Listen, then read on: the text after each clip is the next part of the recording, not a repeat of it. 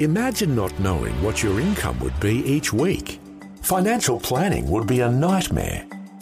Almost 90% of Vision's income is free will donations. When supporters commit to monthly giving, it provides greater certainty when budgeting for regular expenses and weighing up new opportunities that arise. Knowing we can rely on regular gifts each month takes some of the guesswork out of operating a faith ministry. Monthly givers who share our mission are called Visionary Extra Mile Partners. And right now, you're invited to join this growing group of faithful supporters. The amount of your tax-deductible monthly gift is completely up to you. What is most important is knowing that you are standing with us to reach Australia for the gospel. Click the banner at vision.org.au or in the Vision app to find out more about becoming a Visionary Extra Mile partner. It only takes a few minutes, but will have an eternal impact. Vision. Life, culture, and current events from a biblical perspective. 2020 on Vision. Martin Iles, who's the Managing Director of the Australian Christian Lobby, who is back with us for a Monday catch-up. Hello, Martin. Welcome back to 2020. G'day, Neil. Good to be with you again. Martin, I might, if we've got a bit of time, get some thoughts from you, because people will know the Australian Christian Lobby played the huge key role in that whole marriage defence late last year. But there's lots and lots of issues that I want to run by you. Starting, first of all, of course, the Prime Minister, Malcolm Turnbull, visited Tennant Creek in the Northern Territory yesterday and concerned about the welfare of families and children in the Northern Territory. Did you have some thoughts on his visit to the Territory? Well, I think it's a good thing, Neil. So it's the first prime ministerial visit to Tennant Creek since 1982, I understand, when Malcolm Fraser went. I was reading up on what the Prime Minister had said about the visit over the weekend, and he said that he was there to listen.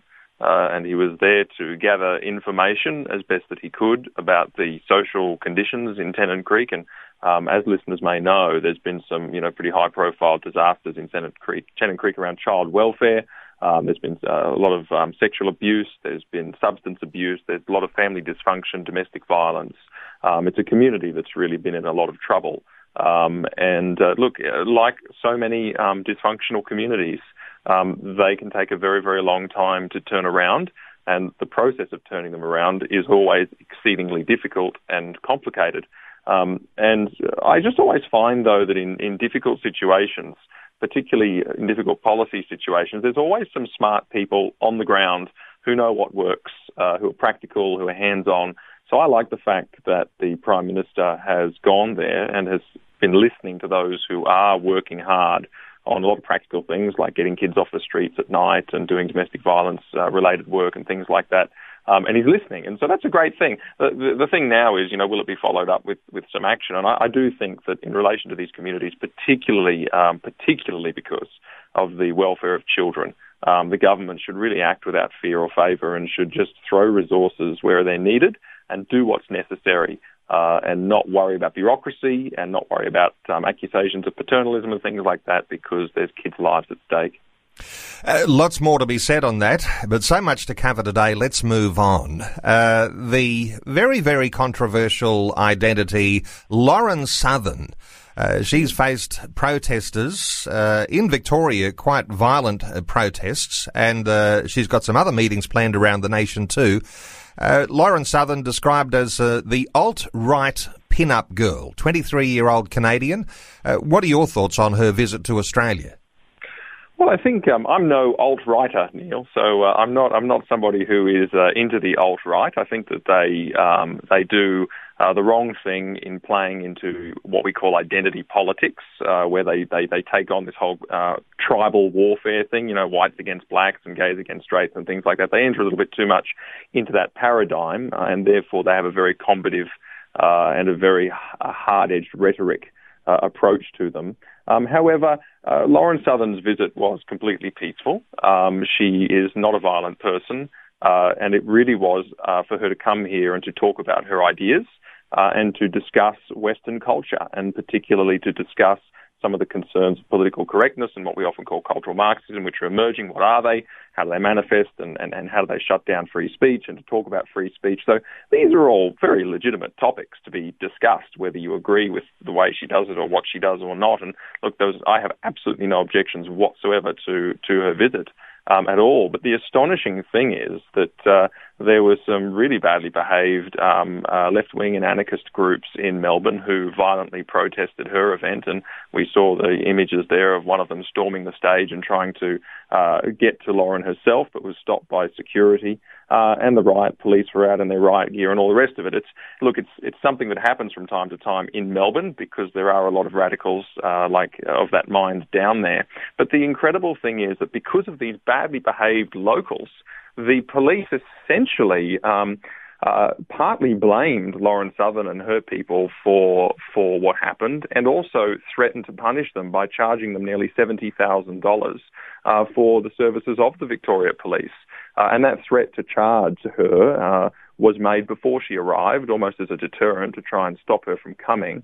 And then when she did come, and then all of those violent scenes took place, the police actually cast their work on the evening as, essentially wasting a Friday night to, as the police officer said, mediate between two groups of opposing views, which completely misrepresents what happened.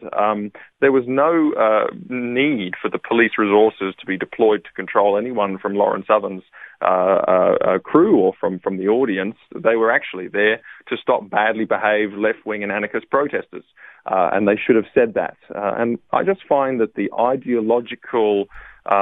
infiltration of an ideological way of thinking into the police work is really, really concerning. It's something that we've discerned a little bit at ACL. We've had a couple of recent events down there where there were, pretty nasty protests, and it's very intimidating. It's not nice for people who attend, and found the police to be pretty unhelpful, frankly, and were very, very disappointed, and actually walked away from those events with a deep sense of concern that there was an ideological bent that had moved into the policing service. It's a real worry. It's something that deeply, deeply concerns me. I can hear you saying that somehow or other there's an issue here when police take a position of appeasement to the idea of left-wing standover intimidation tactics that are threatened ahead of someone who comes to make a public appearance, and yet you've got the police taking a left-wing side. Is that what you're saying? Look, almost. The police are refusing to blame those who are actually responsible. That's what they're doing. And those who are actually responsible are the left-wing and anarchist protesters that come out in great strength in Melbourne and behave really badly. And by not naming the problem for what it is, they are not discouraging it in the future. And by not naming the problem for what it is, they're not being transparent about justice, essentially, who's in the right and who's in the wrong. Let's come back to Lauren Southern for a few moments, because when someone stands for the things that she does, anti-Islamic, anti-feminist, anti-mass media, anti-multiculturalism, and of course that gets her the title alt-right pin-up girl, but then there are a lot of Christians who'll say, well, a lot of those things strike a chord with the way that you might formulate a Christian position on a lot of the political issues that go on, and refreshing to hear that right up front you say Christians are not alt-right. I wonder whether you know anything about her faith, because I know she was asked whether she was a Christian in one report that I was reading, and her response was that she was still searching. Do you know if there are Christian connections in the ways that her views have been formed, Martin? Look, I don't, Neil. All I would say is that because people with her views tend to say a number of things that the Christian community agrees with at the surface, they tend to get a lot of Christian support. And, that's a good thing and a bad thing. I mean, you take people as they are with the bits that they're right about and the bits that they're wrong about. I don't think we should confuse an alt-right perspective with a Christian perspective. As I said earlier, it does actually buy into a sort of a tribal warfare kind of mindset. And it can be very rough around the edges. But part of that is also the way that she's cast. the media put her views as anti this and anti that, and that's the way we're expressing them now. But there's a little bit of a sense or a hint in that kind of language that she's a very angry and combative kind of person. I mean, you could equally say that she's, pro free speech, pro freedoms, pro Western culture, things like that. So, I think a lot of it is in the framing of who she is. And I would just say to people, look, go along to some of these events, listen to some of these people on YouTube, hear what they have to say, and see for yourself without the lens of the media covering what they may or may not be like. And I actually find her to be quite personable. I find her to be sensible a lot of the time, but no, not Christian. She certainly knows how to get a headline. I read one report 3 days before her event in Victoria.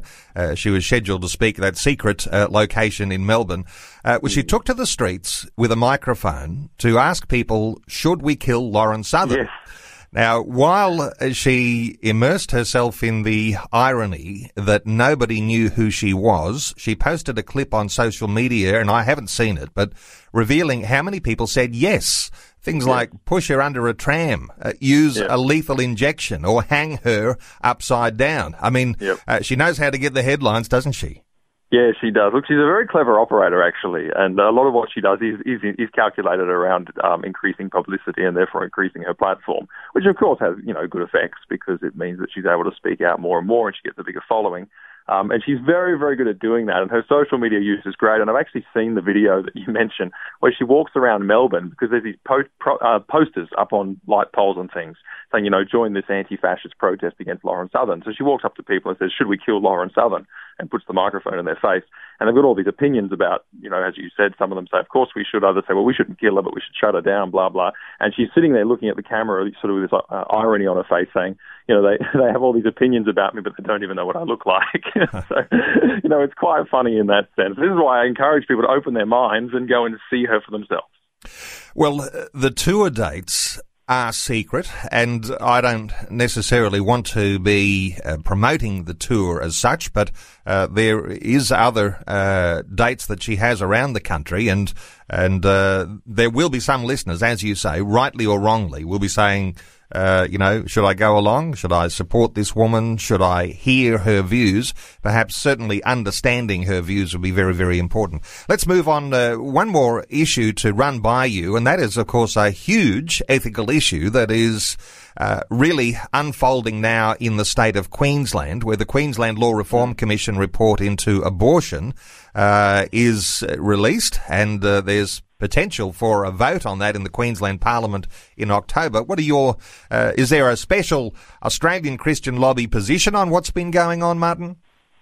Well, look, the bill that's being voted on, or the bill that's been recommended, is one where it allows abortion on demand up to 22 weeks, and after, which is a fair way along, and after 22 weeks you only need to consult one other doctor in order to get permission. And there's even situations in that bill where you can't, as a doctor, conscientiously object to performing an abortion. For example, if you're in a rural area, things like that. So very anti-freedom in that regard. There's also exclusion zones where you can't communicate about abortion near an abortion clinic, which of course stops sidewalk counsellors from, asking women if they need help. And I just think that, look, I would that abortion was illegal. But I think that even if you're somebody who has a different view, surely we can see that actually the law is ideologically biased because it doesn't take into account the complexities around abortion.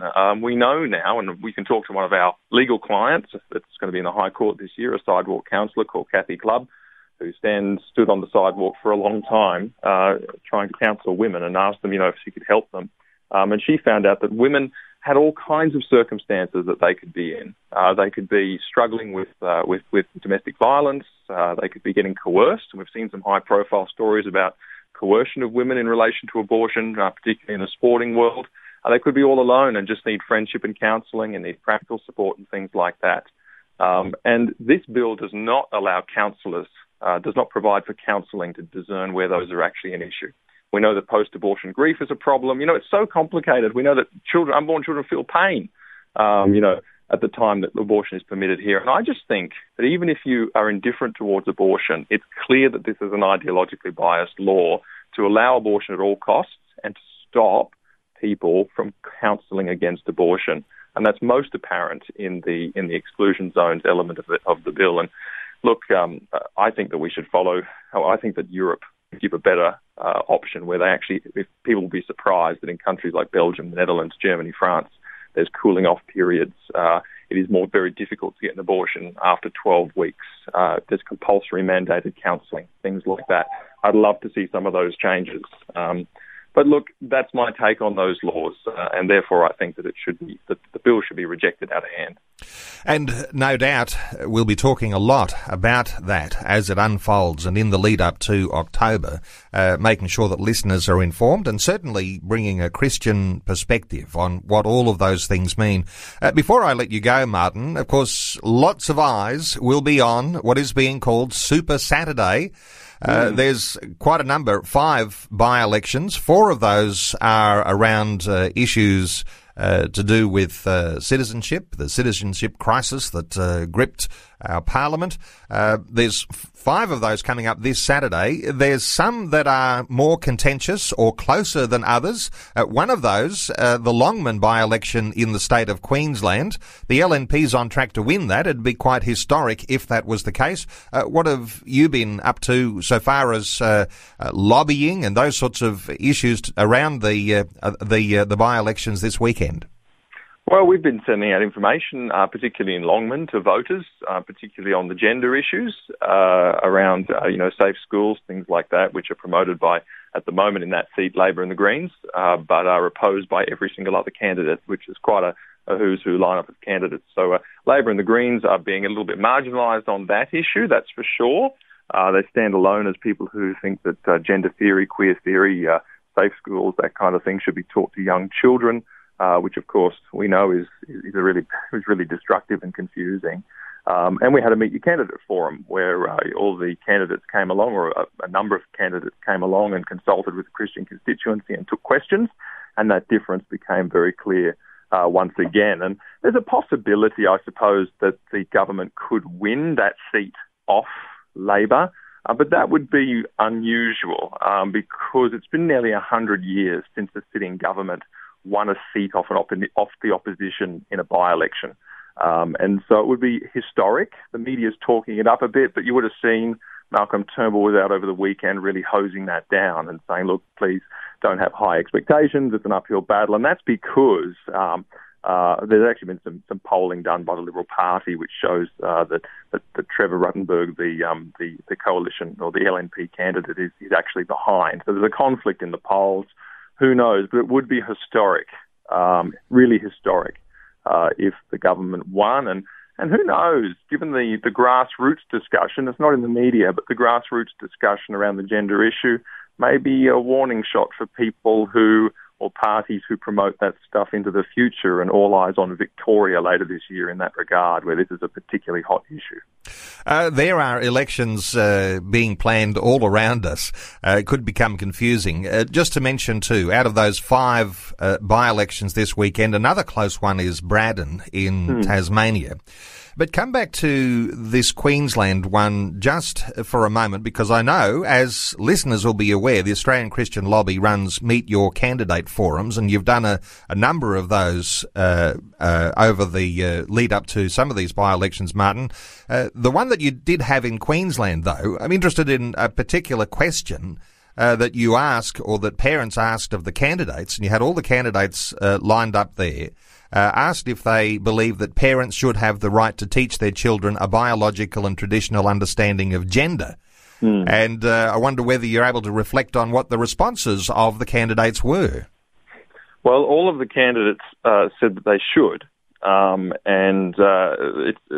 was the 2 candidates that didn't come were Labor and the Greens, which was a shame, because usually we do get a full spectrum of candidates at those forums.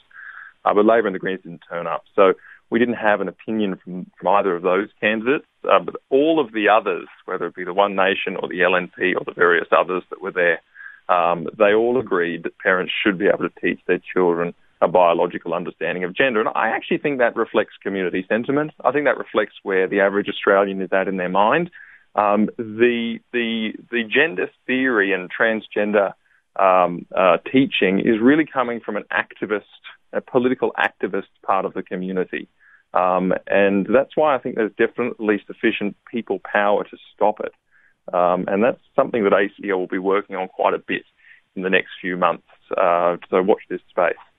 Well, so many issues, important issues, and Martyn Iles, the Managing Director of the Australian Christian Lobby, thank you so much for an update on those today. And just to mention that over this next hour, we're going to be talking about issues which have begun to unfold over this past week, where there's been what some would say is like a bit of a breach that's come from the Uniting Church with their decision to allow ministers to conduct same-sex marriages. And that conversation is coming over this next hour. Martyn, you won't be staying with us for that one, but I wonder whether you've got a quick insight into what your own reflection might have been so far as that decision from the Uniting Church. I think it's tragic, really. It's terrible because we know what Scripture says and we know what the Church has always believed. And so the Uniting Church really is the first cab off the rank, I suppose, to capitulate to the new law. And the concern I have is the permission structure that creates for perhaps others to follow, or it will be used as a tool in arguments in other denominations where there's division about the belief on this stuff. And that's what it is in the Uniting Church. It was a division. And so they've divided the church in two, essentially, those who want to perform the same-sex weddings and those who don't. So I think it sets a really worrying precedent. The other side of it, though, is a legal one. Under the New Marriage Act, if you're a minister of religion, you can dissent, you can object to performing same-sex marriages. But I think that what the Uniting Church has done definitely makes it more difficult for a minister of religion to prove that their genuine religious conviction is against same-sex marriage, particularly if they're a Uniting Church minister. That means, I think, in the Uniting Church that you're going to struggle to prove that you have a right not to marry same-sex couples because your denomination no longer believes that there's a problem with same-sex marriage. And legally, that makes a big difference. And also, it could have a very small effect on the law around other ministers as well. It just makes it a little harder for them to prove that they're not only a Christian, but they are a Christian who objects to same-sex marriage. They'll have to prove that in court, and this is sort of one of those evidence points which could stack up against them. So it does create legal changes and cultural changes and changes in the church, which I find very concerning, and I think we should pray that others don't follow. Well, for listeners, we are going to take a little break in just a few moments, but then we'll be joined by Damien Wild, who leads the Australian Family Coalition. And listeners may remember Damien Wild was the CEO of the Marriage Alliance that was leading the defence of marriage between a man and a woman late last year. Martyn Iles, just great getting your insights today on so many of those different issues. No doubt we'll be perhaps talking about some of these sorts of issues again with you in the times coming as well. But thank you so much for taking some time to share your thoughts with us today, pointing people to the Australian Christian Lobby website, acl.org.au. Martyn, thanks for being with us again on 2020. Thanks, Neil. Always a pleasure. Before you go, thanks for listening. There's lots more great audio on demand, or you can listen to us live at visionradio.org.au. And remember, Vision is listener supported. Your donation, large or small, will help us continue connecting faith to life for hundreds of thousands of people across Australia and around the world. Learn more or donate today at visionradio.org.au.